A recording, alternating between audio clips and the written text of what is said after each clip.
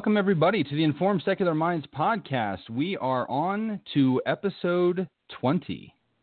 It's very, very exciting. We've been doing this for quite a while now, enough to pretend like we know what we're doing, I would say.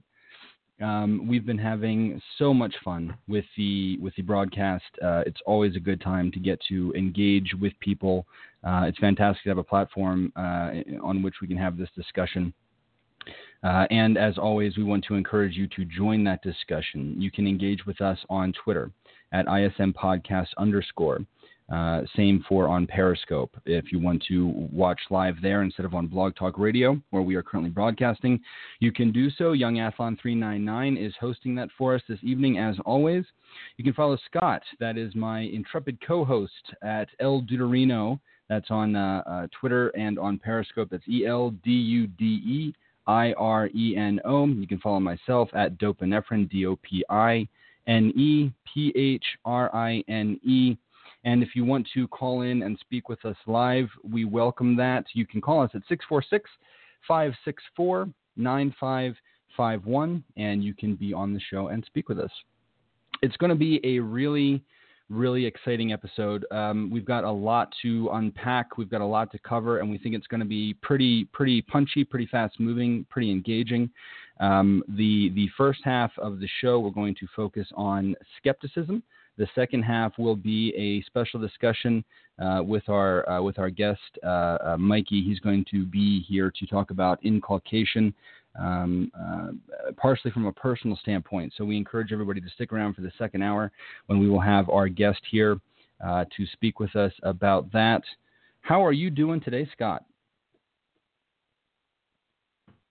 I am doing very well, sir. Yourself? Oh, well, as always.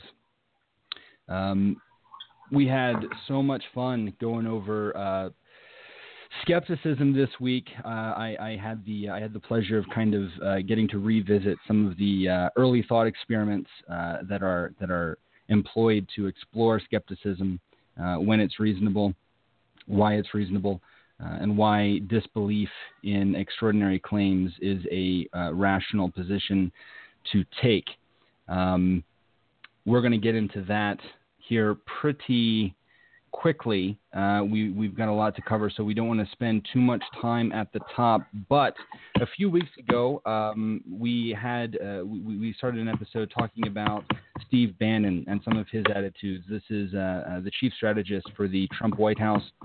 We talked about some of the statements that he made in the Vatican, where he talked about the 20th century essentially being boiled down to the values of the Judeo-Christian West versus atheism, which is pretty gross.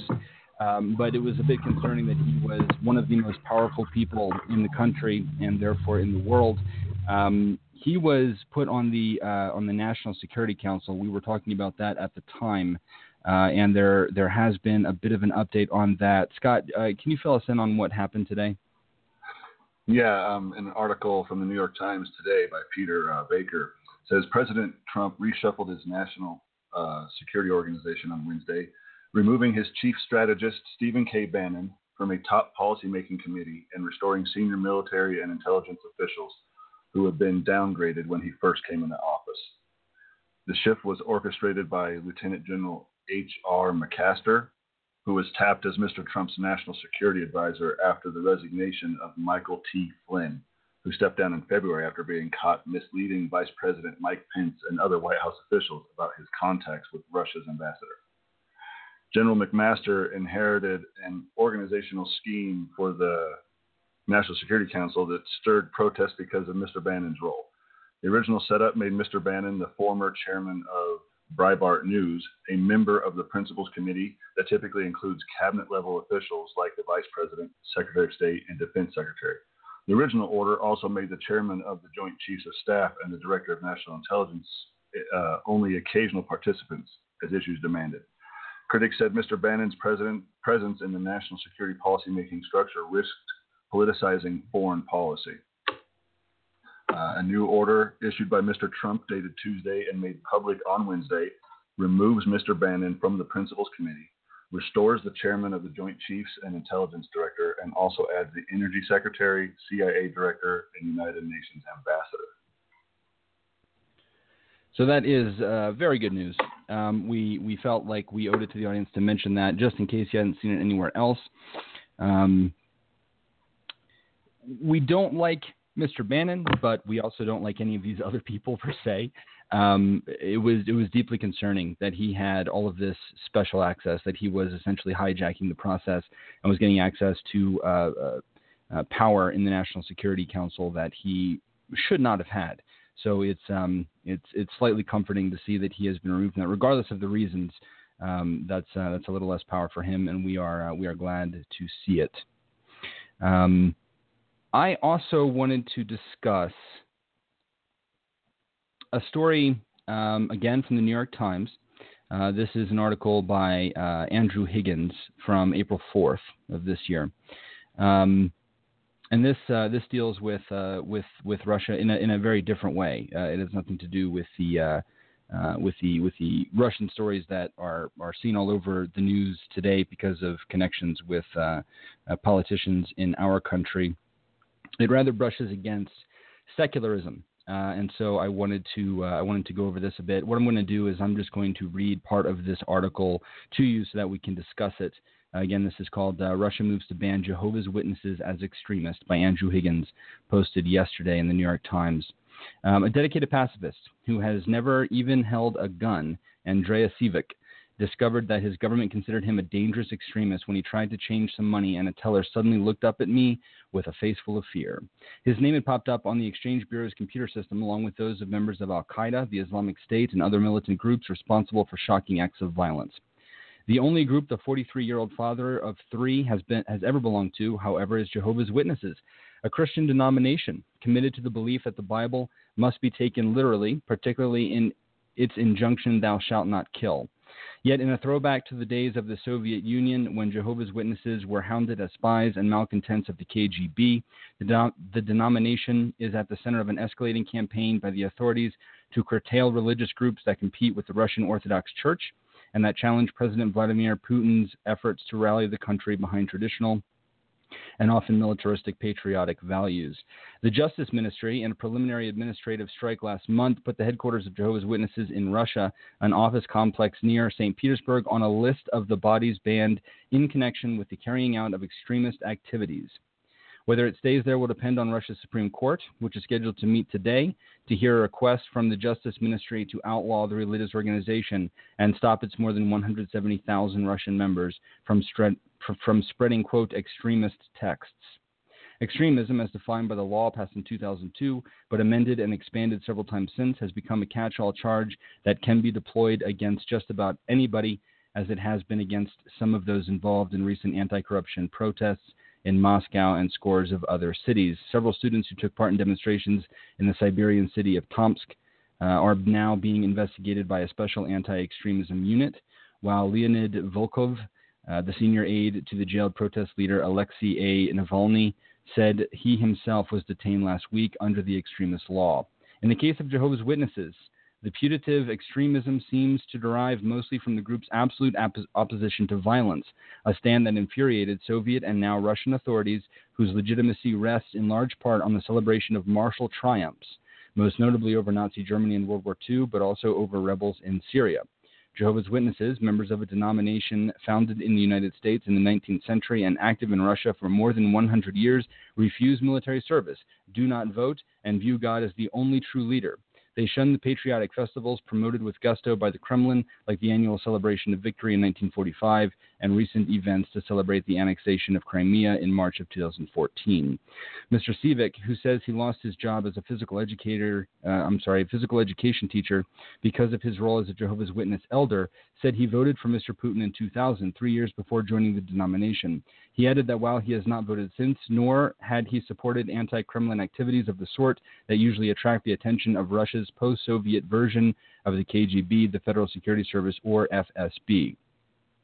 I have absolutely no interest in politics, he said during a recent Jehovah's Witness Friday service in a wooden country house in Vorokabino, a snow-covered village north of Moscow. Around 100 worshipers crammed into a long, chilly room under fluorescent lights to listen to reading from the Bible, sing, and watch a video advising them to dress for worship as they would for a meeting with the president. From the Russian state's perspective, Jehovah's Witnesses are completely separate, said Geraldine Fagan, the author of Believing in Russia, Religious Policy After Communism. She added, they don't get involved in politics, but this is itself seen as a suspicious political deviation. The idea of independent and public religious activity that is completely outside the control of and also indifferent to the state sets all sorts of alarm bells ringing in the Orthodox Church and the security services, she said. This is essentially a politically motivated attempt to silence and indeed even expel Jehovah's Witnesses as a group from Russia to outlaw that practice. This is basically persecution, like it's 1,500 years ago in Rome or something. It certainly wouldn't result in violence the way that things did in the first few hundred years of the Christian Church. But this is a nation deciding that a religious sect, cannot be a part of their country because of a political motivation and a desire to lessen competition with Russian Orthodoxy.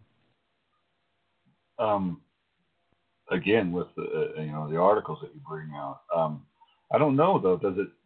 Can it not lead to violence? Not even like 1,500 years ago, but like World War II kind of violence. Like, let me see your papers. You're not welcome here. Let's round up all of you. Absolutely. Yeah. If they decided to physically remove people, then of course, I mean, as one can imagine, that entire process can absolutely involve or lead to violence. The article goes on to interview a person who remembers that this happened before, and just can't believe that from his perspective in today's day and age, they would be rejected. Jehovah's Witnesses don't vote, and so part of the reason that this is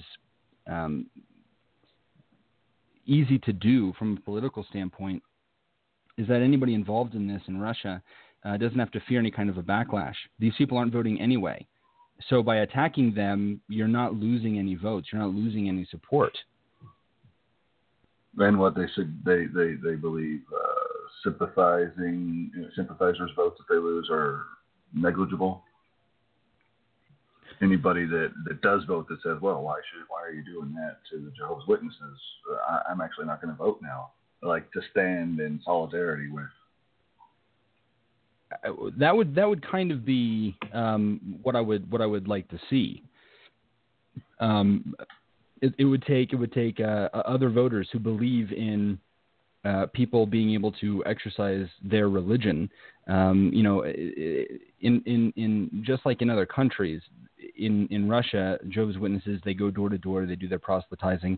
The sort of joke in the West is how irritating and annoying that is. We all kind of tease Jehovah's Witnesses for doing that, but there's nothing. But we don't suggest that they shouldn't be in the country. Right, and we don't think that they shouldn't be allowed to proselytize. Now, Russia isn't a secular nation the way that we are, but I'm not talking about this from a legal standpoint. This is just really negative behavior, and this is the kind of thing that secularism is in place to protect. It's not just to say people should not be religious. It's as we've said so many times on this program, the important thing is that everybody is allowed to practice their own religion. To decide that one group has to be kicked out precisely because they're pacifists. I mean, it would be one thing if Jehovah's Witnesses were, going around blowing up, anything, but they're not. They're peaceful by definition. Imagining that this is a threat is clearly a political one, and you're removing people's freedoms based on their religious choices, not because they've done anything to suspend their rights, and that is very, very disturbing. Well, you said, it's not in any legal aspect, just in that it's wrong, like you can just tell. But a lot of the things that we've talked about in these articles are things that are happening, here in our country, and they typically have to do with bills that are proposed or laws that are trying to be passed and then we encourage the people of said state to get out there and vote and, sign petitions and do what you can. Is there not some sort of place that we can contact to, like United Nations or ambassadors or something, and say, hey, we also think,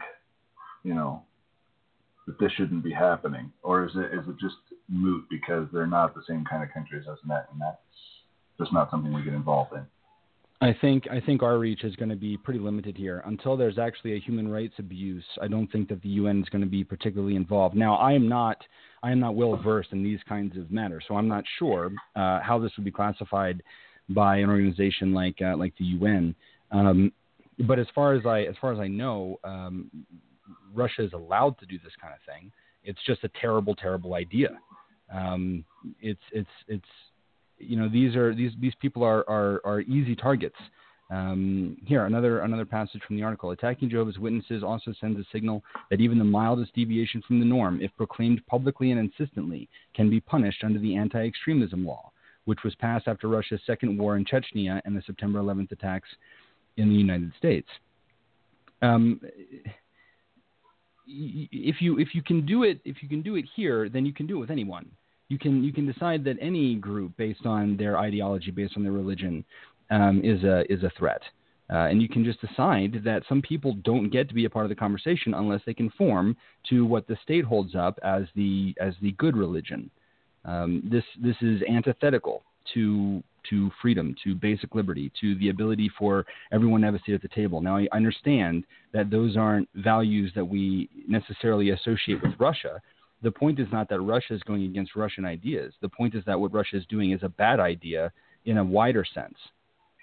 Yeah, it's not even, like you said, go against this religion and uphold the state religion. Even from a secular standpoint, if it was, they treated all religions this way and said, no, you can't have a religion and we're going to be secular, that still is wrong. That's still a forced idea upon someone. And then to say, okay, you can't have this religion or that religion or this religion, but this is a religion that you must have, I'm not sure if that's, I think that's the same. It's the same as forced secularism, forced religion, forced anything, or forced not to do anything as long as you're not hurting anybody. And this is precisely what these guys are doing, is not hurting anyone. Right. Yeah. When you decide that you can take a group like Jehovah's Witnesses, regardless of I would happily sit down and have an argument with somebody who is a Jehovah's Witness and argue atheism and epistemology and all of those things. That would be an engaging conversation. I hope for them conversation. to come to my house every day. I'm waiting. It's a free conversation. Yeah, please, that would be great. Knock on my door. But we want them to be able to knock on the door. Russia is basically saying that Jehovah's Witnesses are terrorists when they are the opposite of terrorists. You can't just weaken the word like that and pretend like that doesn't lessen what an actual terrorist is. You can't just throw that word around and still maintain any kind of reason to take your word for it when you say we have to protect ourselves against terrorism. If you're gonna label nice Christian pacifists who are handing out pamphlets in Russia as terrorists, then anyone is a terrorist, and it clearly is a political term and not one that you're applying to people that would use terrorism to further a religious or political goal. Well, that is what is happening in Russia. We're going to keep an eye on that. They said that they were going to have a decision from the courts today. I haven't seen anything on that yet. That doesn't mean that it's just not out there and has avoided my eyes. And if anything really interesting happens, we will try to follow up on future episodes. Before we jump into the first topic of the night, Scott, do you want to give us a bit of an update on where we're at with Truth Pursuit for the week? Yeah, so first let's cover the last couple of weeks, because we got into a heavy topic with thermodynamics a couple of weeks ago, right on the tail end of the heavier topic of the age of the Earth. Now, I say heavy, they were like deep discussion, especially the thermodynamics discussion. if you're not in that field of science, it's really difficult to wrap your mind around some of the ways the language goes, especially.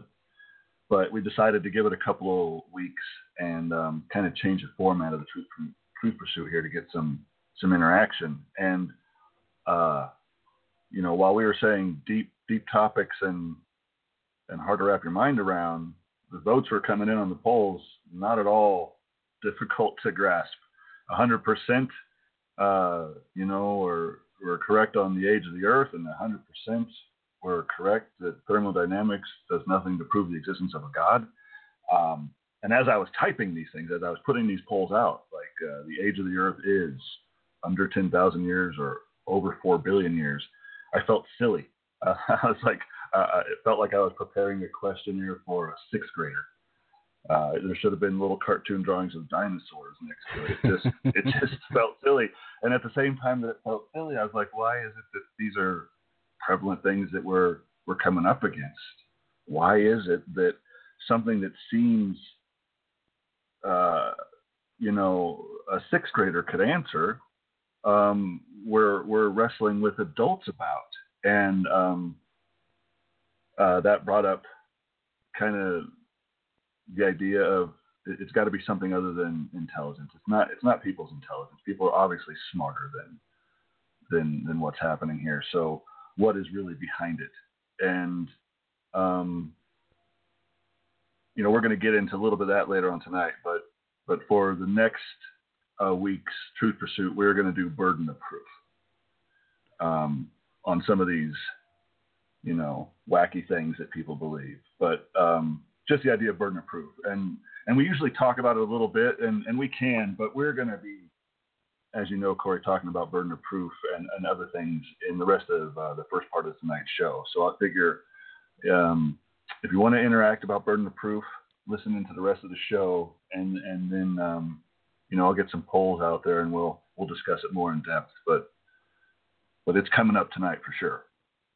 Yeah. Burden of proof is going to play quite a bit into skepticism, which is the subject of the first, of the next 35, 40 minutes of the program. And again, for those listening, we have our special guest, Mikey, will be joining us sometime near the top of the second hour in order to have our discussion about inculcation. We encourage everybody to stay tuned for that. It's going to be a very, very good discussion. And if you want to call in and ask questions, you can certainly do that. That's going to be at 646-564-9551. The discussion is we're only going to have an hour, a little less, in order to discuss things with him, and so we are planning on doing a special Q&A afterwards that you'll be able to watch on Periscope. That's at ISM podcast _. We'll probably start that 15 minutes or so after the end of this broadcast so that everybody can engage there and ask questions across the Periscope platform. We can continue discussion in that format. But if anybody wants to talk live on the show, you can certainly do that, 646-564-9551. Let's jump into skepticism. This is one of my favorite topics, and it's sort of an important fundamental part of dealing with epistemology, of dealing with the conversation that we have about atheism against religion. Some of these concepts come up again and again. Let's start with just a definition of skepticism, just like the encyclopedic definition. Skepticism is generally any questioning attitude or doubt towards one or more items of putative knowledge or belief. It is often directed at domains such as morality, morals, skepticism, religion, skepticism about the existence of God, or knowledge, skepticism about the possibility of knowledge or of certainty. Formally, skepticism as a topic occurs in context of philosophy, particularly epistemology, although it can be applied to any topic such as politics, religion, and pseudoscience. Without skepticism, you have to accept whatever story is given to you. Why use it? What does it do? What do we have without it? What can be proven versus disproven? What needs to happen with extraordinary claims? can skepticism ever be a bad thing? Okay. So we've got quite a bit to unpack. We encourage people to be generally more skeptical. There are a lot of extraordinary claims that can be made, that often are made, especially when we're talking about religion. And these ideas need to be looked at through skeptical eyes.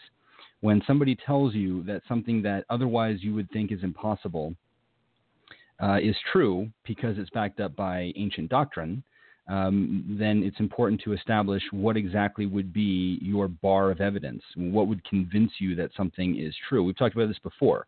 An extraordinary claim requiring extraordinary evidence. If we say that if I say that I'm sitting down, you can choose to believe me or not, but you know that there are such things as chairs and such things as people, and you can deduce fairly accurately that I am a person, given that I'm talking to you right now. It's not unreasonable to believe that I am sitting in a chair. If I said I was sitting in a floating chair, that becomes a little more extraordinary because few of us have ever seen a floating chair. So at that point, you would want some more evidence for what I'm saying. You would be skeptical of the claim that I am making. This comes in quite predominantly when we talk about atheism, the lack of belief in God claims, or of the things that are associated with God claims, the claim that there is a place called heaven, that there is an eternal pit of suffering called hell, that these are actual places that exist.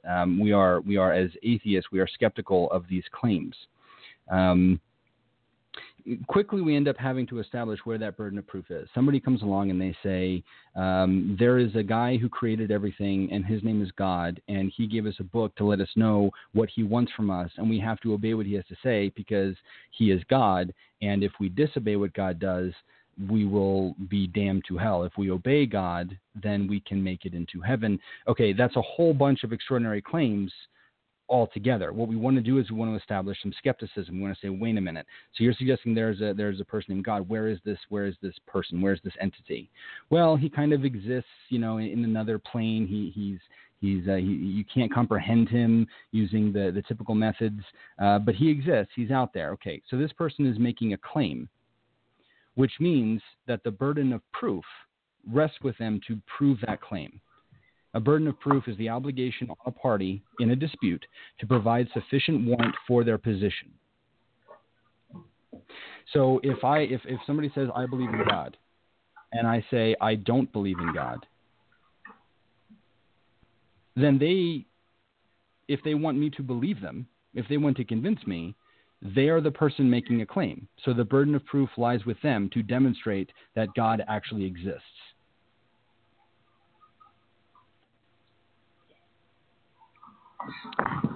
I was thinking, and I just thought of this as you were talking. There's a Dark Matter 2525 video, and it's just on the idea of skeptical thinking or burden of proof. Not exactly burden of proof, but the lack of evidence for a God and how people readily accept the God's existence, but wouldn't do that in other aspects of their life. And I encourage you to go check out all of his videos. And if you can find, I can't remember the name of this right now, this certain video, but it's a woman going into a real estate agency to buy a house, and she's been saving up all her life, and she's ready to make the purchase, but she wants to go look at some houses and buy one. And the guy says, no, actually, I have a mansion for you.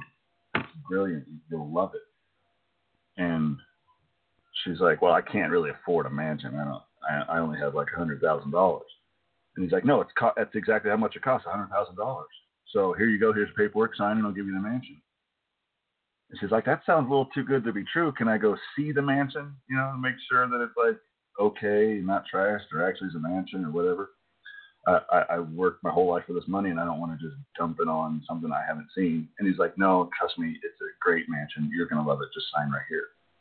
And, ultimately she refuses. No, I'm not going to buy a house unseen that you claim is everything I want in a house, give you all the money that I've saved up for this. I'm not going to do it.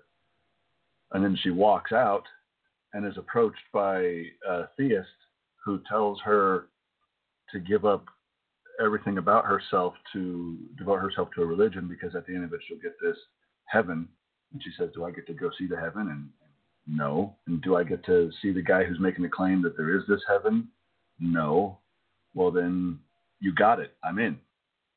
And there's this disconnect made in the most important aspect of life, of determining what is reality, in what people are willing to accept as evidence or proof of this thing, and they will never accept that as evidence or proof of something else in the rest of their daily activities.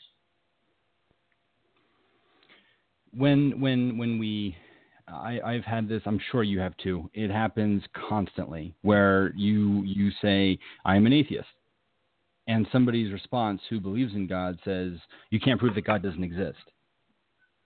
Well, that's true. But that has nothing to do with atheism.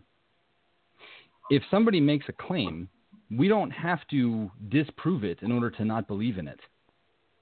If I say I can fly, take my word for it, you are under no obligation to disprove it in order to not believe it. I have to prove it because I've made the claim. Extraordinary claims require extraordinary evidence. And when we employ Hitchens' razor, we see assertions made without evidence can be dismissed without evidence. If you want me to believe in something, but you're unwilling or incapable of proving it, then I am under no obligation to believe you. When we say that we are atheists, we are not saying we believe that God does not exist. We are saying that we don't believe in God because there is no good evidence. We are atheists. We have the same position about fairies and unicorns and Santa Claus and all these things. We can't prove that fairies don't exist, but we don't believe in them. There's no good reason to believe in them. It's not a matter of disproving it, and until you've disproved it, you better believe something. That's not how this works. We want to believe in things that are true, and we believe in things once they have been demonstrated or proven, not we believe in everything until it's been disproven. That's not a reliable way to reach truth. To that point, we wanted to describe what is known as Russell's teapot.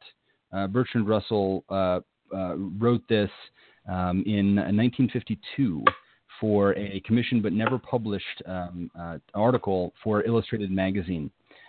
He wrote, "Many Orthodox people speak as though it were the business of skeptics to disprove received dogmas rather than of dogmatists to prove them. This is, of course, a mistake. If I were to suggest that between the Earth and Mars there is a china teapot revolving around the sun in an elliptical orbit, nobody would be able to disprove my assertion, provided I were careful to add that the teapot is too small to be revealed even by our most powerful telescopes. But if I were to go on to say that since my assertion cannot be disproved, it is an intolerable presumption on the part of human reason to doubt it, I should rightly be thought to be talking nonsense. If, however, the existence of such a teapot were affirmed in ancient books, taught as the sacred truth every Sunday, and instilled into the minds of children at school, hesitating to believe in its existence would become a mark of eccentricity, and entitle the doubter to the attentions of the psychiatrist in an enlightened age or of the inquisitor in an earlier time." We don't have to disprove the teapot floating somewhere in outer space between Mars and Earth in order to claim that we don't believe in it.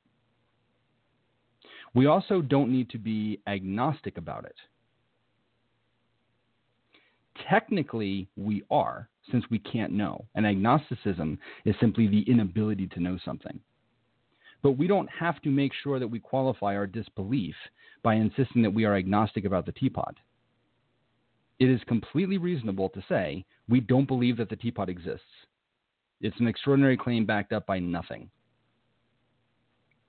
In 1958, he elaborated on the analogy. He said, "I ought to call myself an agnostic, but for all practical purposes, I am an atheist. I do not think the existence of the Christian God any more probable than the existence of the gods of Olympus or Valhalla. To take another illustration, nobody can prove that there is not between the Earth and Mars a china teapot revolving in an elliptical orbit, but nobody thinks this sufficiently likely to be taken into account in practice. I think the Christian God just as unlikely." I really like that distinction that he made in there. I'm not wanted to go back and see if it was in the first one. Yeah, China teapot. He says it in both of them, but where he said he didn't take the existence of the Christian God any more probable than the existence of the gods of Olympus or Valhalla or whatever. To say there's a teapot revolving in the elliptical orbit around the sun would be one thing. That's saying that there is a God. But to say it's a China teapot is to say that's the Christian God or the Islam God, a very specific God, because there's several different kinds of teapots. It's brilliant, and I didn't even realize that was part of the argument. Precisely said. Yeah, this is an example of people insisting that they know things that they cannot know, and insisting that you need to believe in them too, just because they say so. Not only are you insisting that there must be a teapot, but you know what kind. Not only are you saying that there is a God, but that it's your specific brand of God. You know, you insist that you know too much when you make claims that there is a God. Oftentimes, because the burden of proof can't be met when we're dealing with this kind of an argument, an empirical argument, you have to then rely on faith. At that point, when I say, well, but you can't prove that the teapot is there, well, you have to have faith that the teapot is there. That's not that faith can very easily lead to believing in things that aren't true. What would be the metric in determining faith being used to believe in the Loch Ness Monster, or that aliens landed in Roswell, or that God exists, versus faith in things that actually turn out to be true? It's not reliable as well. This right here, what you're saying, leads me to tell you something I was going to tell you in private, but this is as good a place as any. Is I don't think that I'm going to call myself an atheist anymore. Really? Yeah. Well, I guess that's not exactly true. I'll probably still be classified as an atheist, and then could say, sure, I am an atheist on top of this. But I'm thinking maybe more epistivist. An epistivist, somebody who does not use faith to know things. I think maybe that should be my first definition. I've been wrestling with it for the last couple of days, and I was going to talk to you about that position because I'm not exactly familiar with it. But since you were talking about faith and all kinds of things right now, I figured this is as good as time as any to bring it up. Yeah, I use the term epistivist. I think it's a fantastic word. It's not as commonly known. A lot of people, when you say I'm an epistivist, they have to say, well, what does that mean? Which is fine. It's good to get a nice handy word like that out there. It reminds me of when you did your last scope. There was somebody in there who was saying, you use faith every day. And you were like, no, I'm an epistivist. I don't use faith as a means to know things. And they said, you use faith every time you sit down. You have faith that the chair isn't going to break. No. You could not be more wrong. When you sit down, you have a trend to rely on. You've sat in that chair hundreds of times. We know what chairs do. Their job is to hold somebody up. We're not employing faith to think that the chair will hold us. We are noticing that it is a chair and that it has a job, and we are expecting that it will do its job. We have a trend that chairs hold people's weight. And that's evidenced by us when we're at somebody's house and they say, "Oh, here you can sit in that chair," and you look and the chair looks like a kid's chair, like a plastic lawn chair. You kind of test it as you're gonna sit into it. You you put your hands on it and you see if it's sturdy, and you're like, you might even ask, well, will this thing hold me? Is this chair doesn't look? You don't just immediately go, well, it's a chair, I could totally sit in it. You make some quick assessments in your mind based on your experiences with chairs in the past. Right. In order to have faith about sitting in a chair, you would have to not have a trend to rely on. Because if you've ever seen a chair before, if you've ever sat in a chair, if you've got any kind of a trend with chairs, then you are not employing faith when you sit in one. In fact, quite the opposite is true. If you sit in a chair 100 times, and on the 101st time you glance at the chair and there is nothing different about it, it doesn't appear to be damaged, nothing different about the situation, nothing about the variables has changed, it would require faith for you to think that it will break this time. Right. based off of no evidence other than assumingly someone told you that it's going to. Right. And to be more, the instance that you're bringing up in my scope was my chair. I use faith to sit in the chair I'm sitting in right now, and there's more of a relationship with that I have with this chair because I purchased this chair and then I moved it into my house. So I carried it and I physically manipulated it, and I know about its sturdiness. So we're getting even more and more specific knowledge that I have about this chair, getting further and further and further away from anything resembling faith when I go to sit in it. Right. It would actually be impossible for you to employ faith before sitting in a chair if you thought that it was going to hold you. If you've sat in it before more than once, you have a trend to rely upon. Faith cannot occur at that point. Epistivist is an apt and useful title. Of course, epistemivism is not using faith to know anything. Atheism specifically talks about the God position. Right, exactly. So it's two different areas it can be. So that's the Russell Teapot we wanted to discuss because it deals with the difference between atheism and agnosticism, where we're technically are agnostic about the teapot because we can't know whether it exists. But given the likelihood, given the extraordinary nature of the claim, given that there is nothing to support the claim, we don't need to be agnostic about everything.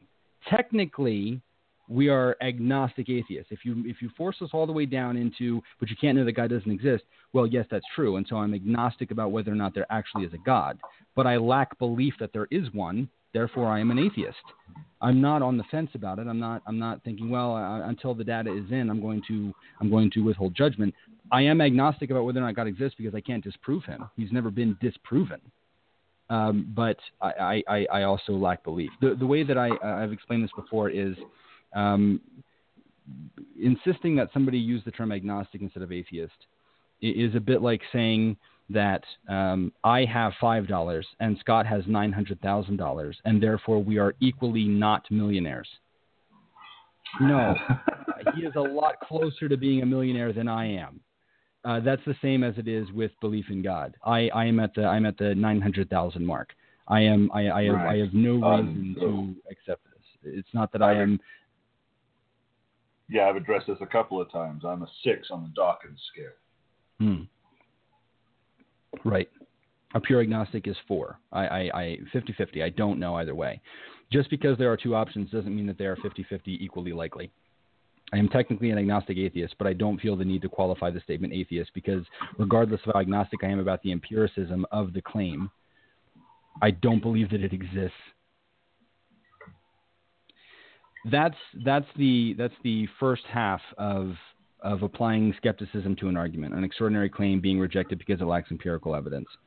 But there is another type of argument that we want to discuss, and that is let's give the example of Eric the God-eating penguin. Oh yes, let's. I love this guy. Okay, Eric the God-eating penguin. Since Eric is a God-eating penguin by definition, he has no choice but to eat God.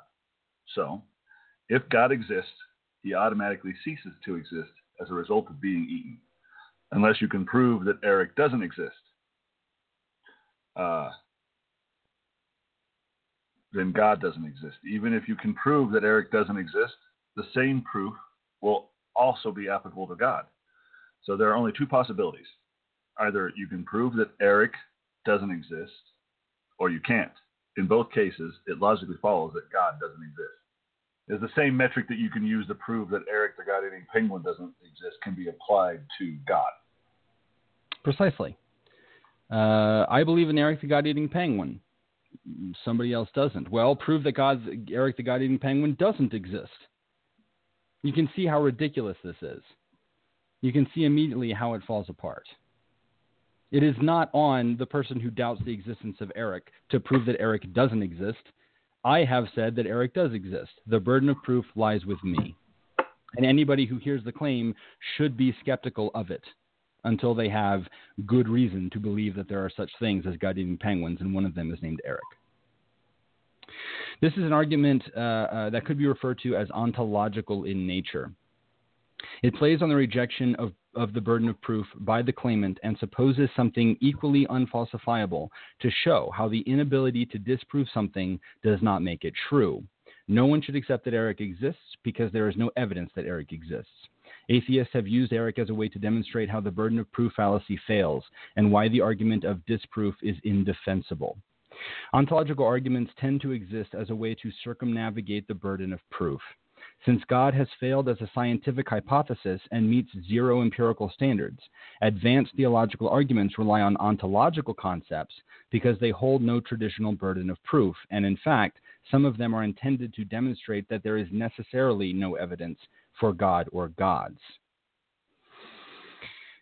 Ontological arguments are of interest to me. They pop up now and again, especially with some of the more advanced apologists that you may come into if you are having a discussion from an atheistic position.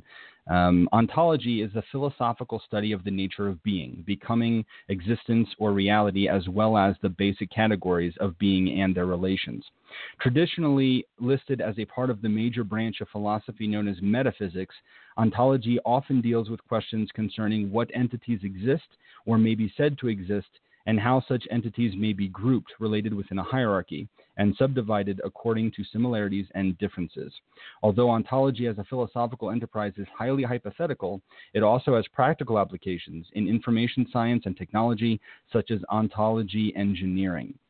The principal questions of ontology include: what can be said to exist? What is a thing? Into what categories, if any, can we sort existing things? What are the meanings of beings?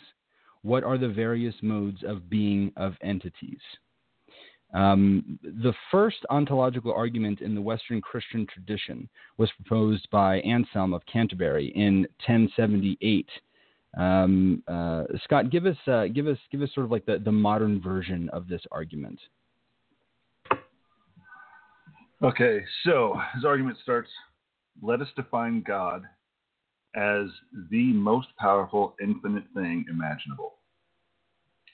Let us imagine that God exists only in the understanding of the mind. That's the atheist view. We can conceive of God, and while we can't prove him empirically, we can prove him ontologically using our understanding of the universe.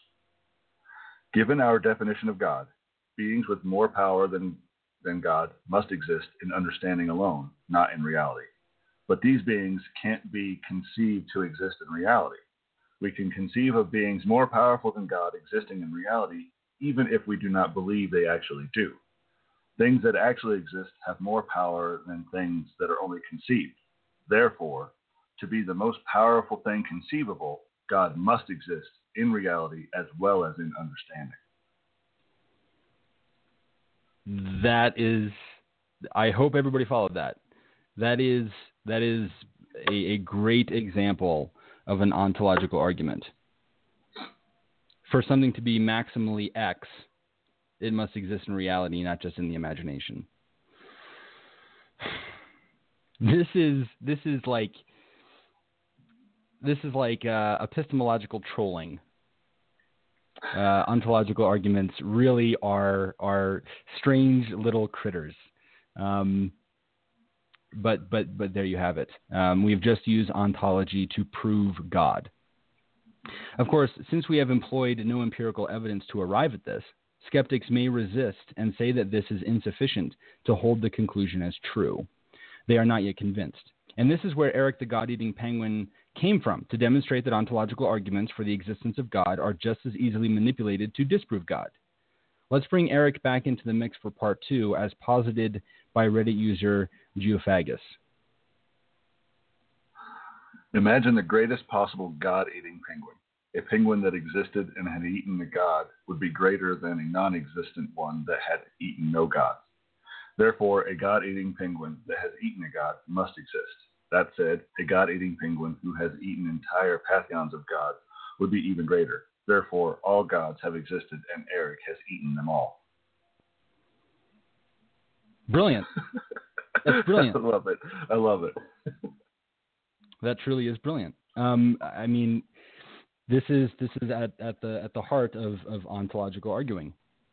You can just change the Eric thing and have him work from an ontological standpoint as well. After all, if you can imagine that he exists and he would be necessarily more powerful than gods, then he must exist if gods exist. I just wanted to point something out. Yesterday I was doing some research into Anselm's ontological argument, and there was this the main core of his argument where if God is most powerful, is the most powerful thing you can conceive, and existence is having more power than, existence is better than non-existence, then God has that. God definitely exists because he's the most powerful. But by what metric are they saying that existing is better than non-existing? Because that's not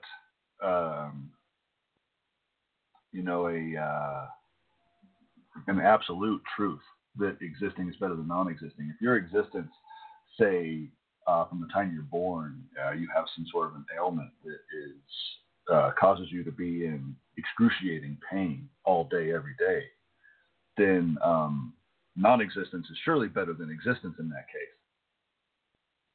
And right. So there's no metric saying that always, constantly, in every scenario, existing is better than non-existence. So the thing falls apart right there. Yeah, the only thing that this can demonstrate is that an existing being would have more power than one that exists in the imagination alone, because something that exists in the imagination alone can't influence the world, can't influence reality. For anybody who's not familiar with ontological arguments, especially the atheists out there who are maybe just kind of getting interested in this conversation, who are just kind of starting out, if you go deep enough, you will eventually run into this. You will eventually end up coming up against somebody who employs ontological arguments. So we want to explain one of the more common ones used today. The apologist William Lane Craig is famous for performing versions of the Kalam cosmological argument in debate. And here is his syllogism. Premise 1, whatever begins to exist has a cause. Premise 2, the universe began to exist. 3, therefore the conclusion is the universe has a cause. Okay. Things that begin to exist have causes. And if the universe began to exist, it has a cause. Regardless of whether or not you are a scientist or a somebody who believes that God, whether or not you believe in the Big Bang or if you believe in God did it, either way, the universe had a beginning. Therefore, we can agree based on this syllogism that the universe had a cause.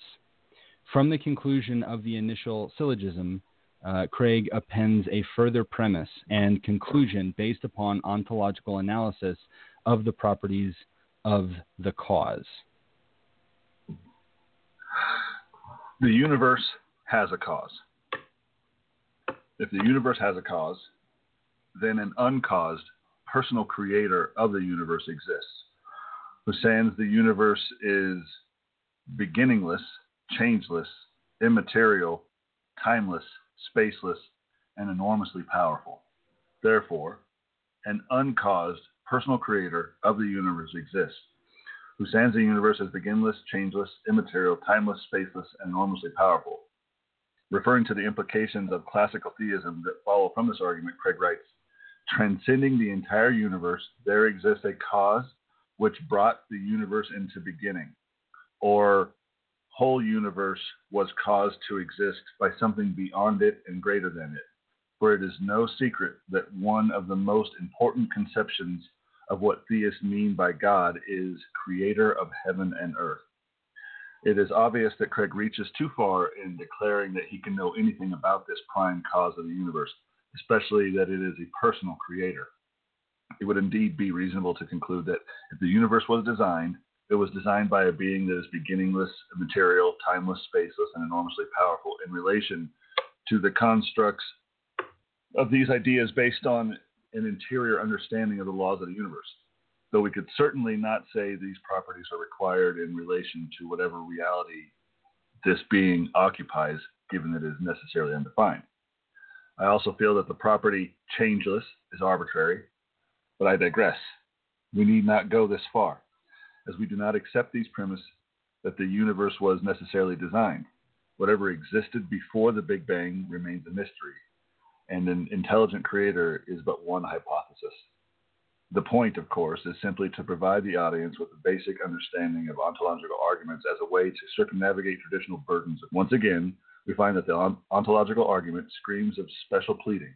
All other claims hold a consistent burden of proof, but the God claim necessarily falls outside of empiricism. Therefore, it cannot be proved in any traditional sense, but fear not, when we apply ontological reasoning to God and only God, everything works out just fine. This is stupid. Why would ontological arguments only work for God? Why accept them for Yahweh or Allah or pantheistic notion or a deistic concept of the prime mover, but not for Eric the God-eating penguin? Ontological arguments aren't tethered to much. They seem ironclad until we show how ontological reasoning can be applied just as well in reverse. Just as well in reverse. The So reverse this is what, is also true. Right. There's no reason why we can't just take this a step further. We have at this point ontologically proven that God exists. William Lane Craig does it every time he uses the ontological argument. He uses ontology to prove the existence of God. Well, let's see what happens if we take this in a slightly different direction. Let's start with the assumption that God is the supreme creator of the universe. The universe is the most maximal thing we can define. All things except for God are contained within the universe. That is to say, nothing created is more impressive than the universe, since all other impressive creations are included within God's creation. Right? That which is created can be measured for impressiveness by the result of a simple inverse proportion: quality of creation against handicap of creator. Let us take as example a 10-page short story that includes a beginning, middle, and end, yet lacks an interesting protagonist or any interesting dialogue. If written by a 2-year-old, the creation increases in impressiveness because of the inherent ability of 2-year-olds. If written by William Shakespeare, it decreases in impressiveness because, well, it's William Shakespeare. He wrote Hamlet. By comparison to his handicap, these 10 pages would be drivel. But compared to the toddler's handicap, these pages are stunningly remarkable. Let us apply this concept to the most impressive creation ever, the universe. What is the quality of the universe? Infinite. Nothing can be more impressive as a creation. Therefore, its creator must have an infinite handicap. Nothing is a bigger handicap than non-existence. Therefore, God must not exist. This argument is also stupid. In fact, it's really, really stupid, perhaps maximally stupid. Friends don't let friends use ontological reasoning as a definitive way to determine truth.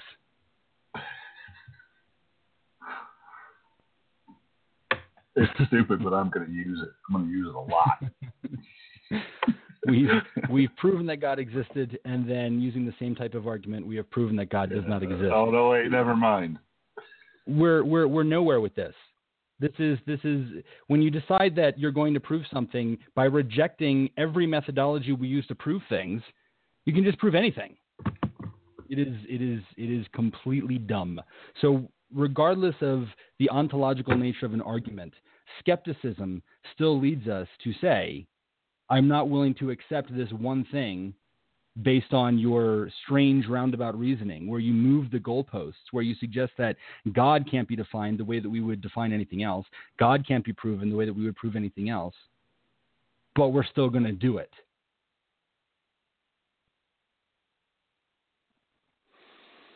Okay. Hopefully that all made sense. That was fairly dense and if you have questions about what we are doing there, I'm sure that we will be available on Periscopes. We'll be doing an after show here if you guys want to get a little clarification on precisely what we're trying to say here. And you can also, of course, listen to the replay. All of our shows are on iTunes.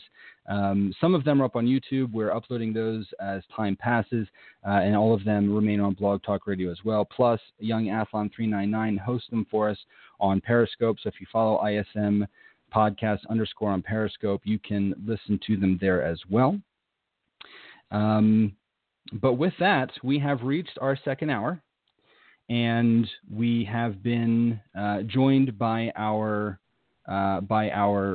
special guest for the evening. Mikey was formerly an active member with the Mormon Church for many years, but he is no longer associated with it.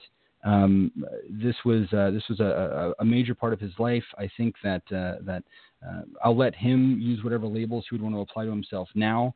But I think that his story is one of great interest. It's one that I think everybody can gain something from, and he has been gracious enough to accept our invitation to be on the show this evening. Mikey, how are you doing? Nice to talk to you. You as well. Can you hear Likewise, me okay?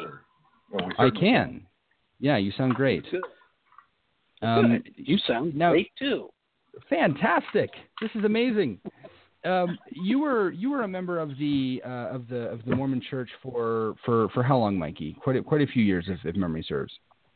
Yeah, decades actually. I was a member for decades. I was a member since I was a teenager. Okay. So yeah, and I'm no longer a teenager.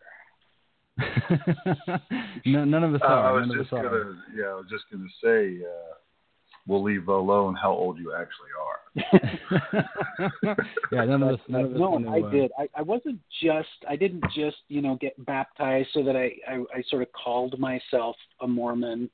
No, I went the whole 9 yards. I actually served a full-time mission.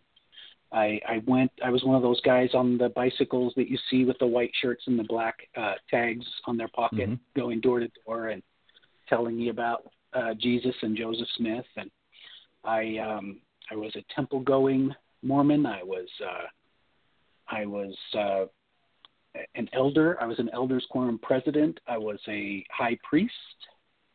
I was in a high priest group presidency. I was in a bishopric.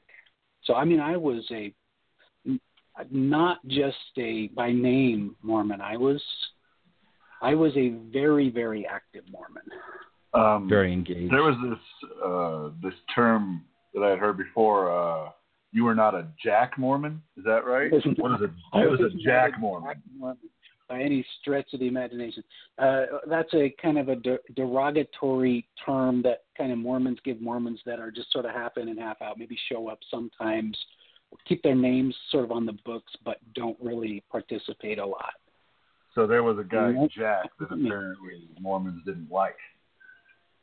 I don't know where that term. I'd have to dig into the etiology of that particular term, and I don't know where that came from. But safe to say, you were not one of those. I wasn't. Well, I wasn't. I was. I was full bore. Yep. And I wasn't raised that way either. I wasn't raised to be. So I was somebody who joined the Mormon Church on purpose, and actually was brought into that what I call a cult now. Of course, nobody who's in a cult sees it as a cult. Everyone outside of Mormonism sort of kind of looks at it and says, yeah, that's kind of like a cult, but nobody inside does. But, I've noticed this. I've had conversations with Christians, and if Mormonism comes up, it's so dismissive. Oh, that's a cult. They're not actually Christians. What they believe in doesn't matter. And it's always struck me as so odd that people think that their faith makes so much sense. Their doctrine is the real one. Their God is the real guy. Everybody else is faking it. everyone else is not only faking it, but they're just fooling people and somehow trapping people, but mine isn't. So, ask Mormons and Jehovah's Witnesses are a cult, and ask Jehovah's Witnesses and the Moonies are a cult, and ask the Moonies and the Mormons are a cult. I mean, everyone else is in a cult. I'm not, You said, I'm sorry, you said that you weren't raised that way, so how did the journey into Mormonism begin for you? Okay, here we go. Here we go. So I'm this 14-year-old kid, and I'm kind of this nerdy kid before nerdy was popular, before it was okay to be a nerd. I'm carrying books around everywhere I go and stopping and studying anthills, and I'm lonely. It's my family, there were issues going on there. I had reasons to be lonely, but I really thought that it was what I was missing was God. And I had some friends who had religions, and my mother went to church, although she didn't impress that on her kids, but she went. And so I thought maybe that's what I was missing, because I just wasn't feeling right. I wasn't smart enough to know that, I was kind of missing friends and family. But so I started going. I made this plan that I would go to church with all my different friends that I knew went to different churches, that I would keep going until I went to one that I liked. If I didn't like it, there was no sense trying to learn more about it. But once I went to one I liked, I thought I would go back and learn some more and see if it was a church that I could belong to, because that's where I thought you found God. And I went to a lot of different churches and asked a lot of my friends and sort of put some of them out. A lot of them were kind of put out that they had to actually maybe go to church that Sunday, or I don't know what. But, I guess if we have to go to church, you can come with me. It's kind of the reaction I would get sometimes. Until I asked my Mormon friend, and then his reaction was way different. It was like, can you? Are you kidding? I'm sorry, I didn't ask you, which, was kind of a nice change. Somebody was actually pleased that I would think I would, want to go with them. I got a warm welcome when I was there. People talked to me, and the missionaries were introduced to me at that point, and that's when it all started to kind of go downhill. Ooh, ominous. Yeah, I didn't know if that part of it made sense so far as how I kind of got interested in any church, but that's kind of that's sort of chapter 1 or whatever. Sure, I sort of like the approach that it sounds like, and correct me if I'm wrong, it sounds like you had an interest in religion. You were sort of looking for something bigger, and it seemed like religion was the answer to that. And so I kind of like the idea of, well, I'll just sort of try them all and see what I like. That's kind of a good way to do it. Yeah, that's kind of what I thought I would do. Yep. And again, I want to stress, I don't anymore think that I was missing God. I have a bigger picture of things to really kind of see that I was a lonely kid.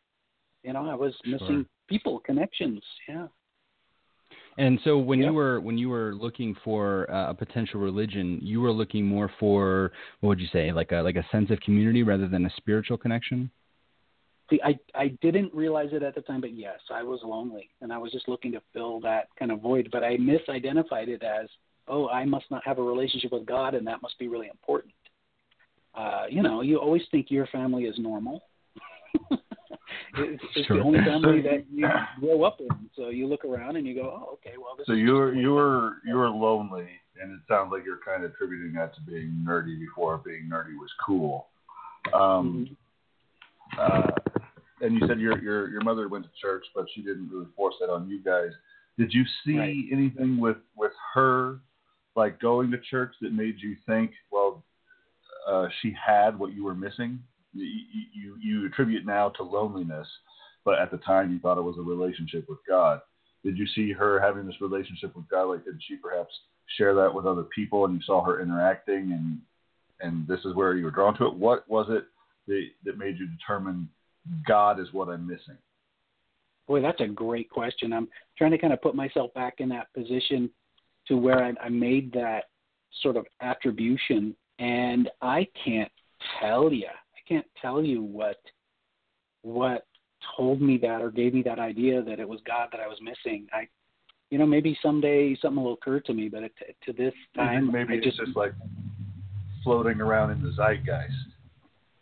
I don't know.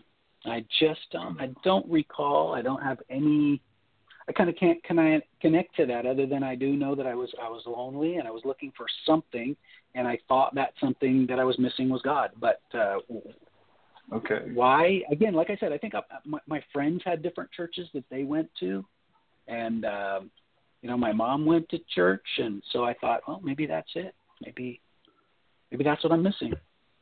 Do you remember your first notion of God? The first time that the idea that there could be something like the concept of God that could exist? Do you remember any early occurrence that wait, there could be something more?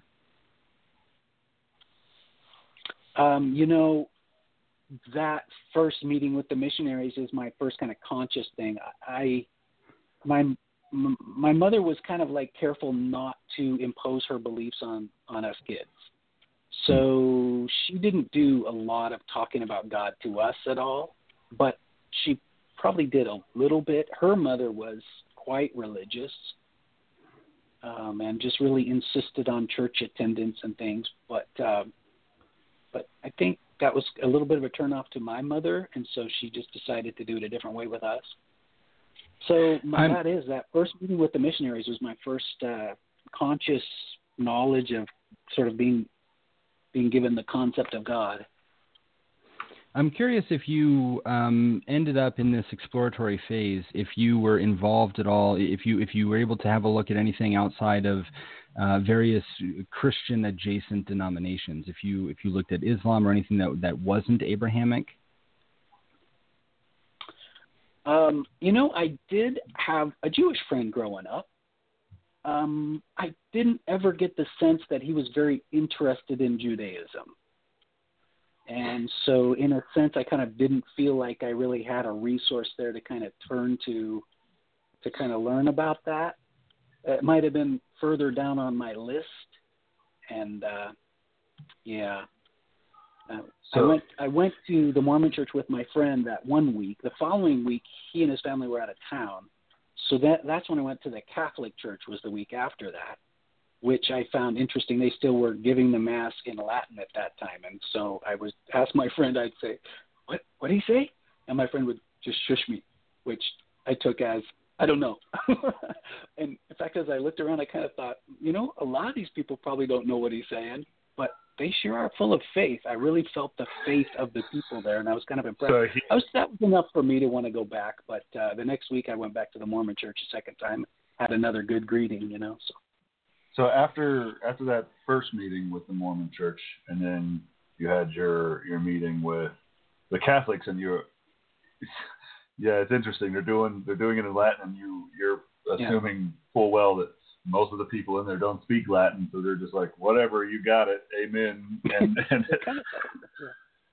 so then you went back the next week to the Mormons again. What happened after that, as far as how you progressed in the Mormon church? You said you were in it for decades. That next week was when I asked my friend if I could go with him again. He said, "You don't want to go this week," and I said, "Well, why not?" And he explained that this was the week of the month that the members took turns going up and sharing their feelings about,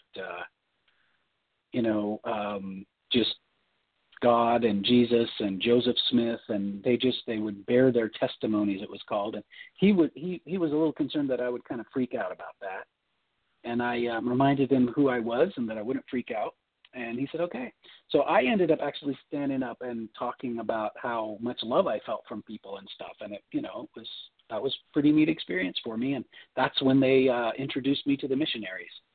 The missionaries couldn't come into my house because my dad was against it. He was against religion in general, and didn't want them in the house at all. So I would have to meet with them, at the park or at another member's house or something. But they began to teach me how to be stuck in a religion, and it was kind of diabolical when you think about it, kind of insidious, and it's a trap that, like I said, I was in for decades. What did these missionaries have to say to you? Were they aware of what you were searching for when they began to speak with you? Oh, sure, yeah. I mean, there was that small talk, getting to know each other a little bit, but then they had these memorized kind of discussions that I memorized them myself when I went out and did my full-time mission. And it was just this gradual process of teaching me to equate positive feelings with getting answers from God. And it started out just real kind of basic, like you could just understand they were just talking about just how God watches over you and he loves you and he wants you to come live with him someday. And how do you feel knowing that? And, how are you supposed to feel, right? Well, I guess I feel pretty good, right? Sure. But they would just kind of, at that point, they looked at each other and kind of knowingly, and they looked back at me and said, do you know what that is? Or what is? That feeling, that good feeling you're having. That's the Holy Ghost telling you that what we're teaching you is true. Mm. Oh, okay. I'll take your word for it. We humans, especially when someone's older than us, we want to believe them. We take them at face value. That's part of our species, part of what we do. So indeed, I did that. I just said, okay, if you say so. Well, the next thing is, get taught about Jesus and how he died for you, because everyone sins, and so that cuts you off from God who loves you. And isn't that amazing that Jesus died for you? How do you feel knowing that somebody cares about you so much they would suffer and die for you? Well, I guess I feel okay about that. Well, you know what that feeling is? And on, on and on, every single thing. And here, read this Book of Mormon and pray about it and see if you get that feeling again. And well, guess what? Once you get primed that way, you're going to get that feeling again. Right. That's what I was just getting ready to say. Read this book and see if you get that feeling again, setting you up for the possibility that that's going to happen while I'm reading this book. Yep, exactly. So they're just like, it's almost like planting a suggestion. But it's worse than planting a suggestion because they're giving you practice, identifying this positive feeling as the Holy Ghost, verifying truth to you. And then, third time's a charm, then it's, Book of Mormon. And then eventually it's go and pray and see if God wants you to be baptized and see if you get that feeling again. I like how you say that the missionaries taught you to use subjective feelings and to accept those feelings as confirmation of truth. The word that we put in our title after skepticism is inculcation. To inculcate is to instill by persistent instruction. Teach someone an attitude or idea or habit by persistent instruction. It sounds very much like this was designed to show you confirmation bias, designed to train you to associate all good things, all of those subjective feelings that you mentioned, towards not just anything, but a specific interpretation of a specific God. This trains the mind to rely on confirmation bias. That's exactly it. You're being trained to use confirmation bias to get your information. You're being trained to surrender skepticism to a warm feeling. You get this warm feeling, and that to you then becomes truth. If you're raised in the church, then you're taught as a child to do that. You're taught through song as a primary child, and then you're taught as you continue to grow up, and then you go on a mission and you teach other people to do that same thing, as though that could lead you to, to only one reality. That's kind of the weird thing. You look around, that's part of what happened. I know I'm skipping ahead too much, but eventually that's that's a big part of what caused me to go, wait a minute.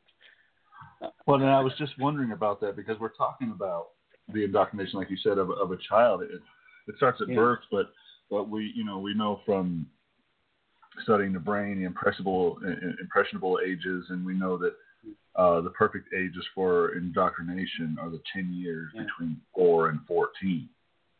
And you were saying that you were, I think you said you were 14 when you were, this nerdy kid who was lonely. Right. So you're right at the right on the cusp of that age where you're impressionable enough for that to settle in. And I'm wondering if maybe because it was right at the end of that is why you were able to later on in life, albeit decades later, start to let that skepticism seep back in. Because of why? Because it was at the end of the indoctrination age, because you weren't exposed to it until you were 14, and you weren't exposed to it the entire 10 years of the perfect age. Maybe, but also, doubt is interesting, and I had doubts as things went along. I don't know. I think I would like to have some more conversations, maybe with people who understand psychology really well, so that from their perspective they can kind of help me understand how they don't see that. how they don't see that. So like people who understand psychology and who are Mormons and understand like how the brain can be influenced and learn things. How do you do that? How do you hang on once you kind of see what that is? I'm not sure where we want to go from here, guys. Once you were spending time with these missionaries, at what point did you decide that you had enough confirmation bias in youth to take the next step and to join Mormonism? For that matter, what exactly is involved with joining Mormonism? Well, I mean, it was a process. In fact, as a 14-year-old kid, I was too really immature to make that decision, and sort of wasn't really allowed to by my parents until I was 18. But I still affiliated with them and did activities with them and that kind of thing. And then it was just kind of a matter of I was a part of that social system anyway. So as I was looking at, what was I going to do after high school? I'm thinking in terms of like possibly going to a church school and things like this. But that just completely kind of reinforced this notion that that I'm doing the right thing. I'm following along with these beliefs. So you said that they taught you the things that, while they were talking to you, is the things that you ended up eventually using yourself as a missionary in the church. Through decades in the church, what positions did you hold? How high in the church did you go? How many people do you think you talked to and employed those tactics on? Oh yeah, I mean, I talked to many people, and I have actually a lot of shame about that now, that I tried to do that same thing to other people. I understand that I was kind of coming from a position of innocence in doing that. I see it now for what it is. I didn't at that time. I really thought I was doing a really good thing, but I still have a lot of guilt for the people that I talked to over the years and on my mission. I mean, you talk about those. You were talking about those like impressionable times. Well, there's other times too in our adult life that we're more susceptible to things. And so, like, for example, we were taught to watch for people who are going through major life changes, who had maybe had a death in the family, or who, had a recent divorce or something. If something really upsets your life, you then can temporarily become very susceptible or open to a different way of thinking. So, I mean, I now feel like I preyed on people. And I do. I have some. Some guilt about it. at the risk of giving you any more kind of guilt over that, because trust me, you deserve no guilt. You should feel no guilt. Like you said, you were coming at it from a place of innocence. But preying on people, it sounds like the right terminology for it, because as you were describing to me, people who had just been through a divorce or people who had a death in a family, and you were taught to look for that and to approach those people. That seems no different to me than a lioness teaching her cub. You want to go after the slow of the prey, or the one with the limp. It absolutely is. Absolutely is. So you're out there looking for people who you can help and lift up. And you're also kind of looking for the most downtrodden, the weakest of the people to approach with this message, with this message of salvation, this message of here comes the church to save the day and make your life better. And yeah, it's very predatory. You said that you did go on a mission. Is that something that all Mormons do? No, I would say that the hardcore Mormons still see it as the rite of passage of young men. More young women now are wanting to go on a mission than they used to before, but it's taught that men should go on a mission, and that women can go on a mission, and it's seen as a rite of passage for men to do so. Did you get any kind of? Was there any special training or exercises that you went through to become a missionary? Was there anything? Was it explained to you? This is the methodology for converting people. Oh yeah, absolutely.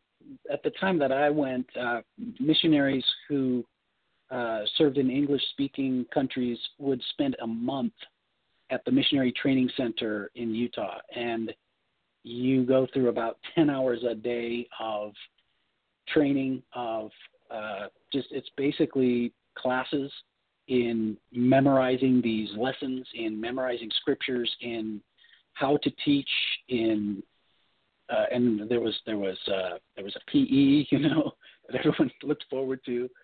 It was quite a intense training period to prepare. Yeah. Were you employing?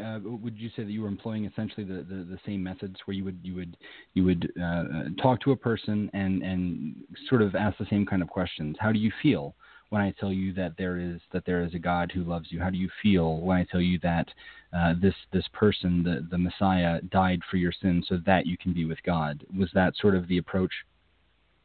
Yeah, and I don't know if they've backed off of this, but they were unashamedly just teaching you that you're learning something called the commitment pattern. This is called the commitment pattern. You're helping people to make a commitment to God by going through this pattern. So yeah, you are absolutely overtly taught this method of convincing people. And they were not ashamed to say so. Now, that may have changed. They maybe no longer call it that, but for many years, for decades, they called it the commitment pattern.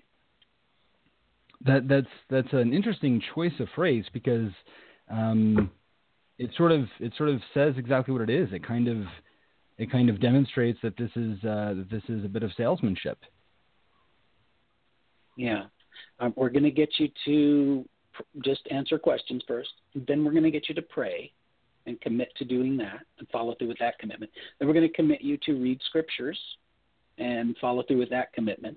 And then we're going to get you to commit to come to church, and you follow through with that commitment. And then we're going to get you to commit to baptism. And then our job is done. I want to talk. No, go ahead, Corey, please. I wanted to talk a little bit more about after going on a mission, after becoming a full-fledged member. You said that you held the positions of elder and high priest. Can you expand upon what those terms mean, what the differences between them, how you achieve those things, and what the responsibilities are? Yeah, most young men become an elder either when they go to serve one of these full-time missions at age 18, 19, 20, or they become an elder when they go off to college.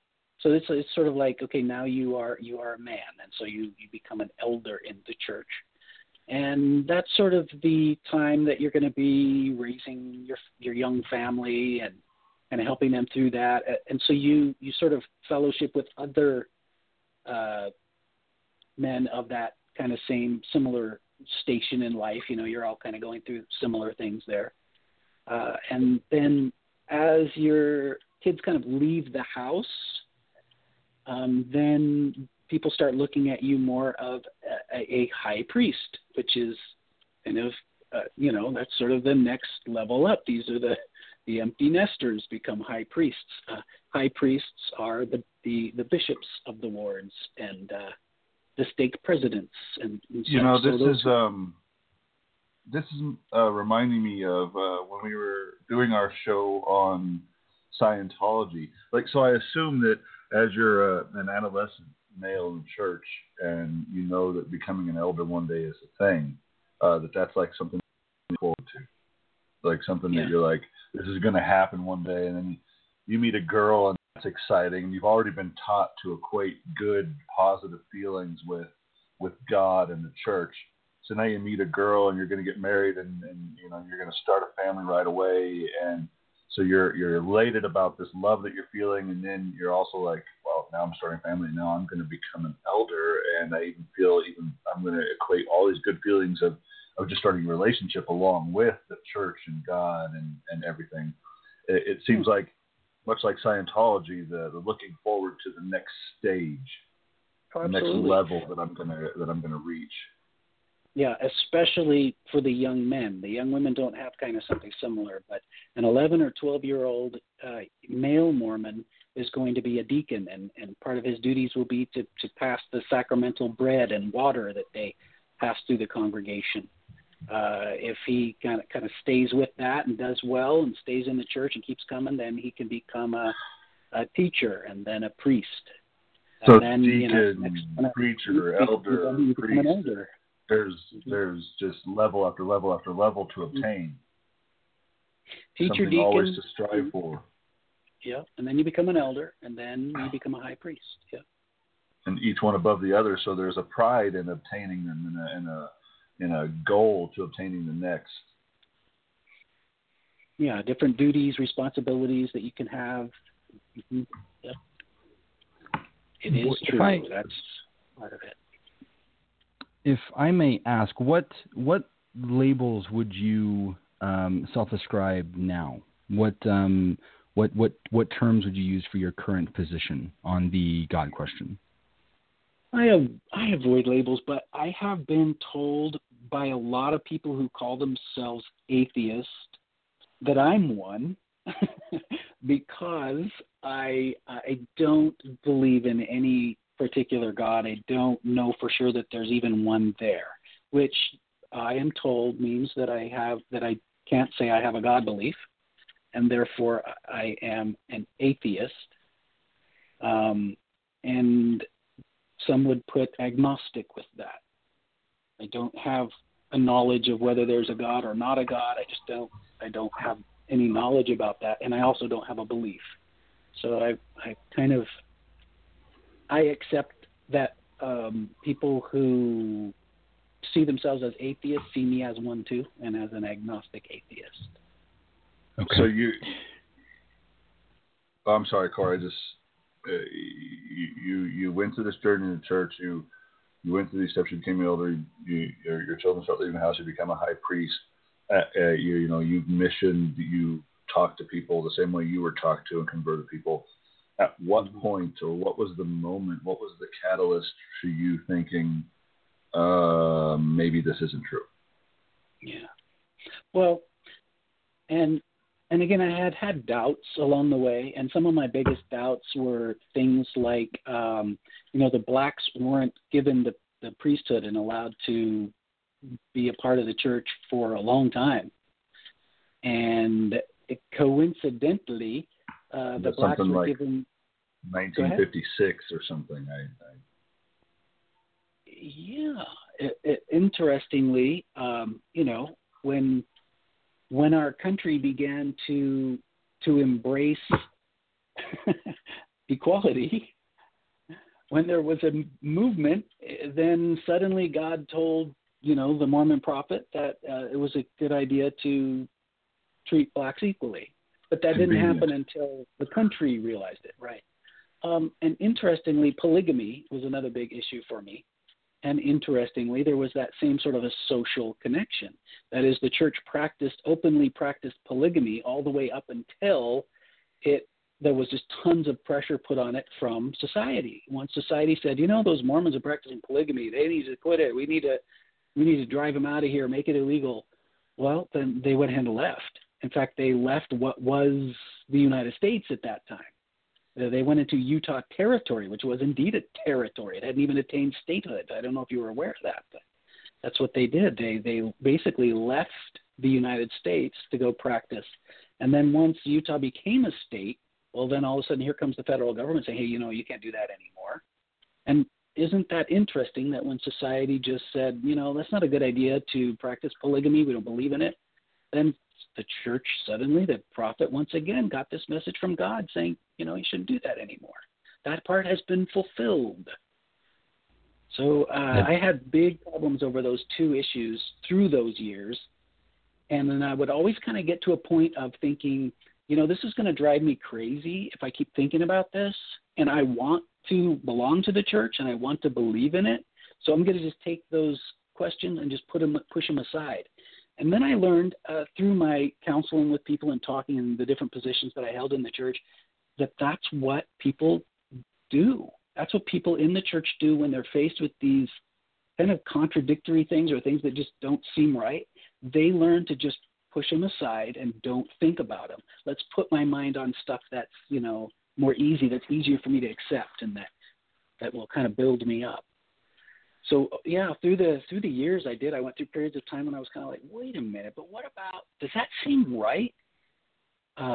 Then just 5 years ago and a little bit more, just a little over 5 years ago, I was watching a church movie, and I won't even mention what it was. It doesn't matter what it was, but this movie depicted these amazing, miraculous events. And every single one of them, I kind of went, but wait a minute, wouldn't human psychology kind of just account for that better? I didn't buy a single one of the miracles. I just thought that's just people being people. You don't really need a God there for that. And when I kind of realized that, that's when, just like a house of cards, it just came tumbling down. I couldn't hang on to it anymore. It felt to me like there was this spider web and all the connections to all the trees and branches on every side of it simultaneously let go. There was just nothing to hold it up anymore. And it was kind of disturbing, actually.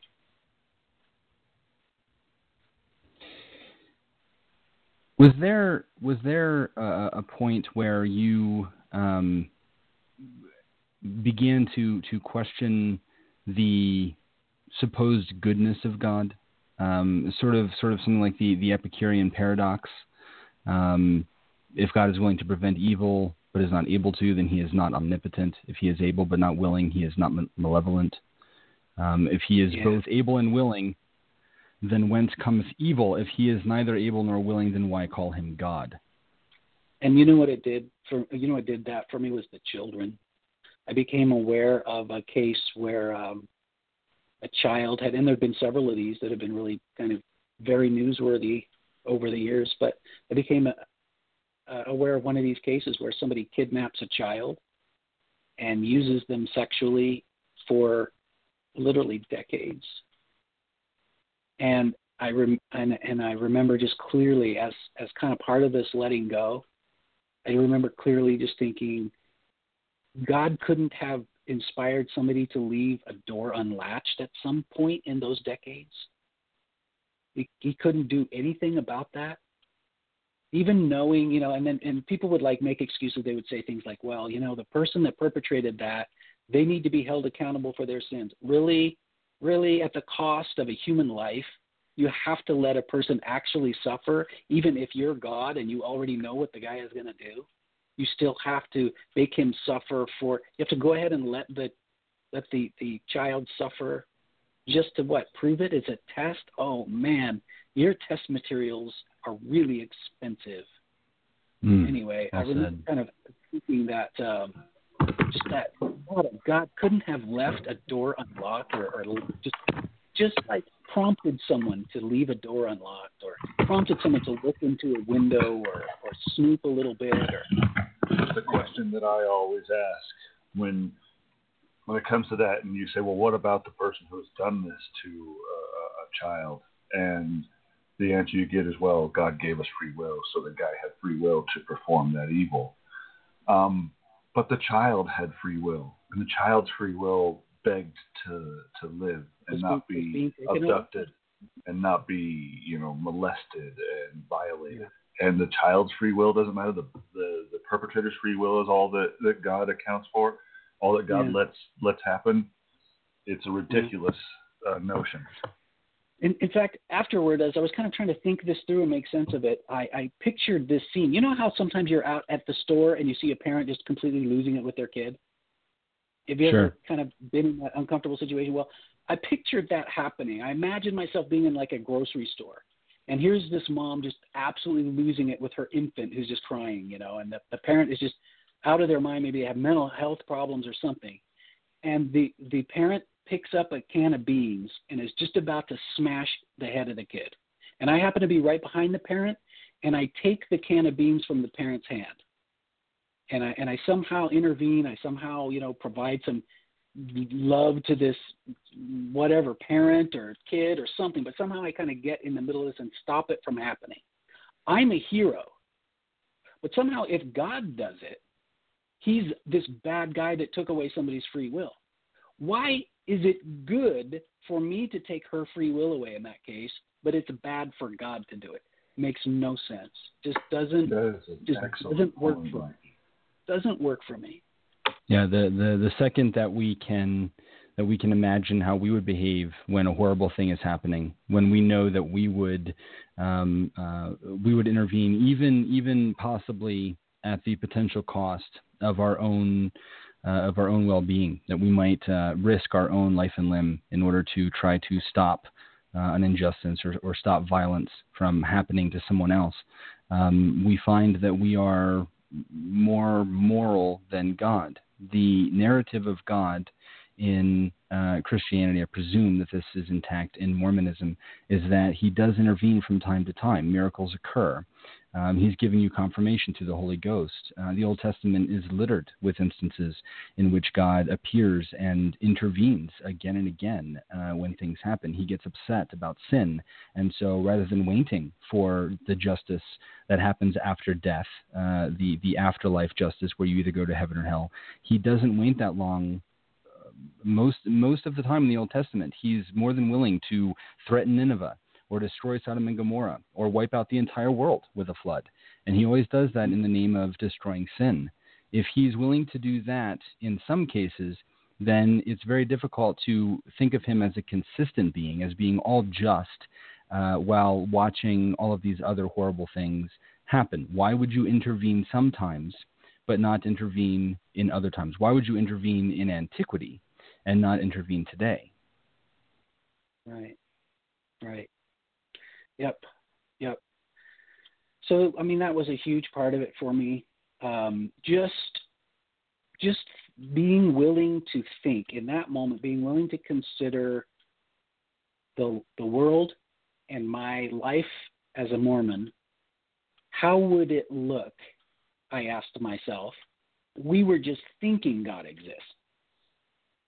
And would that be any different than the way it does look? And when I really asked myself that question, well, hang on a minute. Could this world look exactly like it does if we just thought God existed? Could everything that I thought I had received from God or answers that I had gotten, could all of that have just been my own thinking? Could all of this just be people's own thinking as led by, as sort of framed by this gospel message that they're taught either as children or by the missionaries or whatever. And I had to answer, yeah. Yep, I don't see any difference between this world that we live in that's, supposedly a God governs, and a world that we live in that really, no, we just think that a God governs. And at that point, I went, well, wait a minute. Then what is the difference between a real God and imagined God? And I couldn't come up with a difference. Sure. It's interesting to me that the beginning of this is sort of as we've spoken about, it sort of relies on the nature of childhood.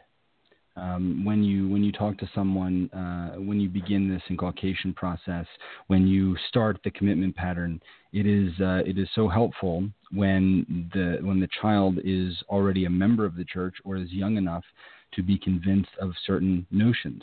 Childhood is a time of innocence. It's a time of trust. Children are not natural skeptics. And this is probably an evolutionary trait. When mom says don't eat the red berries, when mom says don't touch the stove, we all have the story of the kid who does it anyway and learns the lesson the hard way. But it was necessary for a long time that you obey your parents because they know about the world. They know don't go near the dark forest because that's where the tigers live. They know that there are certain things that are life threatening. So when your parents tell you something, it's a survival instinct. It's a survival trait to just take what they're saying at face value. It's very easy to therefore trick a child to say, well, an adult with authority who seems to know what they're talking about is telling me something. It's very hard for a child to distinguish between that which we should apply skepticism to and that which might save your life if you believe it. This is why children will believe in the tooth fairy and in Santa Claus. It takes a while for empathy to form and then a while longer for skepticism to form. Yeah. Yep, and this is also why the various teachings teach people to be like a child. That's part of staying stuck in it, is staying, credulous. This is why the God figure is often portrayed as a father figure, to keep you a child of him. We were talking the other day, Mikey, and I was asking, what do you think maybe keeps the adult involved in the religion? We're just talking about the children don't have the critical thinking skills or the skepticism necessarily developed yet. But then after that does develop, and you're still involved in the adult as an adult in religion until, of course, you felt what you felt. But prior to that, I asked you if you thought maybe it was sort of on the level of like Stockholm syndrome. Like the religion has you held hostage, and then you start to identify with it as your captor. There are a lot of things. In fact, that's something that I actually kind of studied because I really got curious about what was it that kept me so focused and fixed. Why couldn't I kind of see it from the inside? I mentioned before that everyone who's in a cult doesn't think they're in one. They think everyone else is in one, but they don't think they're on. Well, kind of the same thing about just being indoctrinated or inculcated. From the inside, you can't see it. You cannot see those blinders. I was really curious about that, and I did quite a bit of studying about what does keep an adult brain in this. And a lot of it is sort of a social pressure. You have everyone around you telling you, this is really good. This is really, really good to believe. Yeah, this is really good. Oh, I heard your testimony. It really touched me, And so you're getting all this kind of positive feedback for doing and saying these things and thinking these things, having these thoughts. It's very socially reinforced. And then on the other side of that, there's this sort of fear of being cut off. So many times in the Bible, and even more times in the Book of Mormon, there's this threat that if you don't believe, you're going to be cut off. And really that means ostracized. That means shunned. You're going to be driven out of town. You're not going to be accepted by our community anymore. And that's a life sentence. Really, we depend on each other. We are socially dependent on each other.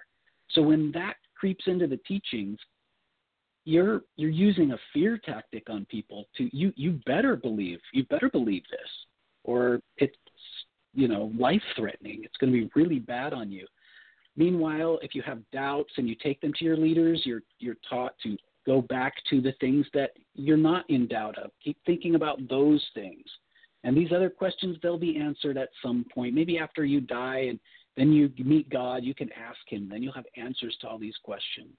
So you're sort of taught to not ask any questions that challenge. And if you do doubt and you raise questions, there are raised eyebrows at you, like, what are you doing? What's the matter with you? And it's sort of, you get shunned back into your little believing spot. It's very powerful.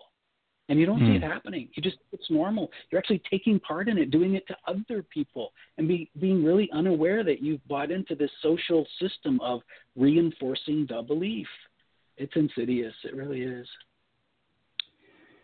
What would you say to someone who might be listening to what you have to say, might be someone who is in the Mormon Church or a part of any religion for that matter, who is feeling what you are describing, who is feeling doubtful, who is feeling some skepticism? Perhaps they are trying to silence that a bit. Perhaps they are worried about the threat of being excommunicated or of being rejected from the social circles that they rely on. If there was someone out there who came across this and was feeling all of those things, what would you encourage them to do? Well, I would say that there is a teaching in your belief system that is correct. It's not applied correctly, but it is correct. And that is that the truth really will make you free. Keep asking questions.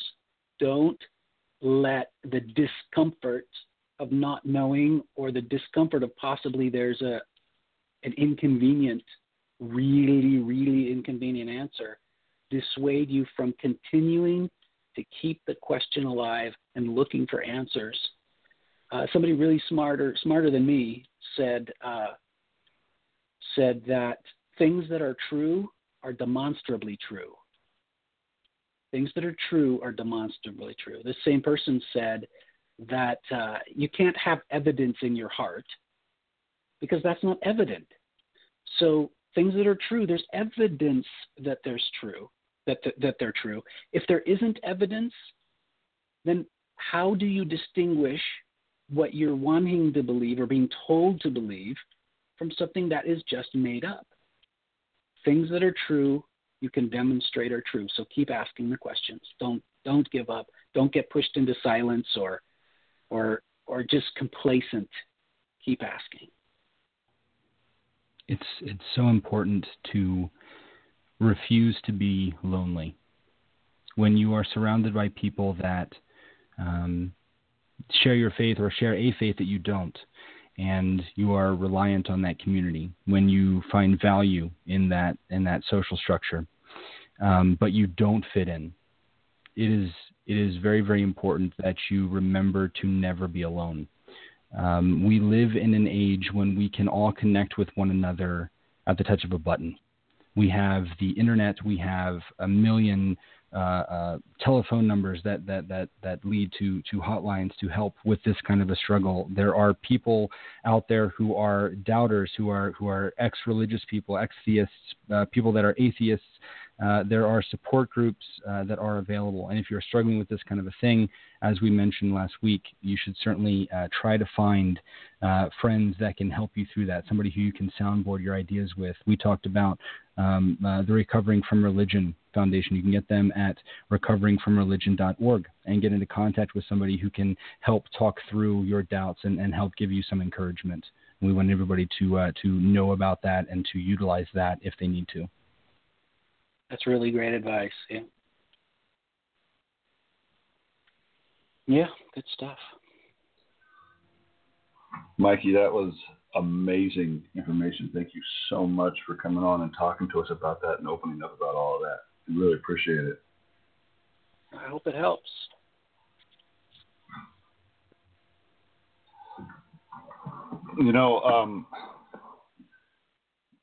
you'll hear things, we as atheists often say things like, we don't care if you as an adult are accepting this as true, but please don't force it on your kids.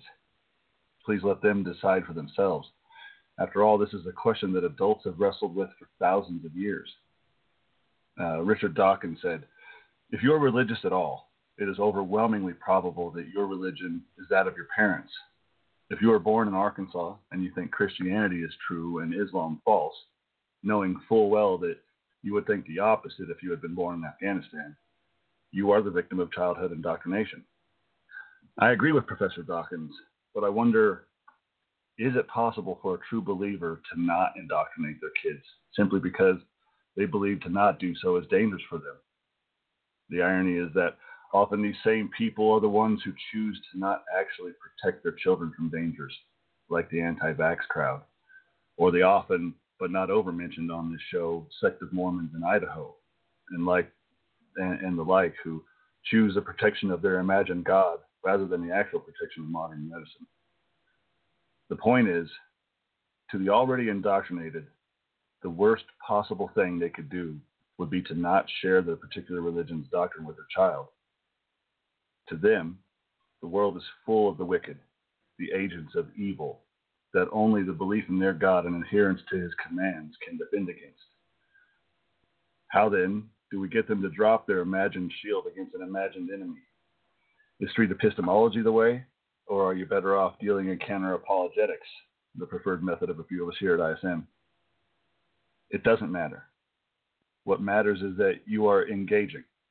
What matters is that you are out there asking people to use their intellect that, as Kirk Cameron would say, has been circumnavigated by dogma. Finally, to those of you who are listening that are currently in a religion, we implore you, for the sake of future generations, to not shut down your child's critical thinking, not shut down your critical thinking, to understand that it's okay to demand more than because God said so, to rightfully ask, is it moral to judge and subjugate the other?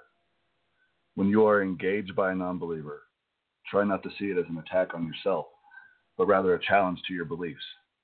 And if these challenges leave you skeptical of those beliefs, then perhaps it's time to drop them. Because after all, to be skeptical is to be thinking, and you should never stop thinking. Okay, that's the show for tonight. We'd like to thank Mikey so much for joining us and sharing his very powerful personal story and experiences. Again, as Corey mentioned, if you are struggling with any of these things, reach out to Recovering From Religion at recoveringfromreligion.org. Fantastic organization to help you out there. We'd like to thank everyone out there listening on Blog Talk and Periscope for joining us tonight. If you're not already doing so, follow Corey, myself on the show, Twitter and Periscope, Corey at Dophernephrin, and Scott at El Deuterino, and ISM at ISM Podcast _. We'd like to say a special thank you to our awesome support crew for helping the show come together smoothly each week.